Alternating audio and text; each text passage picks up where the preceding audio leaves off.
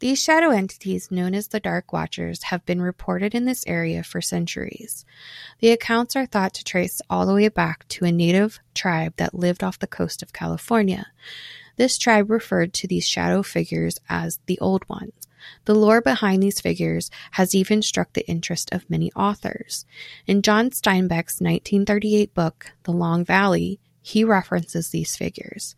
Again, the poet Robertson Jeffers refers to the Dark Watchers in his poems, Such Counsels You Gave to Me, and other poems. Even Steinbeck's own son set out to research and write an entire book dedicated to the history surrounding the Dark Watchers after his own personal experiences. There are still sightings being reported to this day, with the most recent one being in 2018 from a hiker in the area. Have you heard of these dark figures referred to as the Dark Watchers? What do you think is lurking up top the mountains, observing the passerbyers? Is it some unknown entity, or is it just a play of shadow and light? I would love to know your thoughts and continue the conversation over at ykyz.com.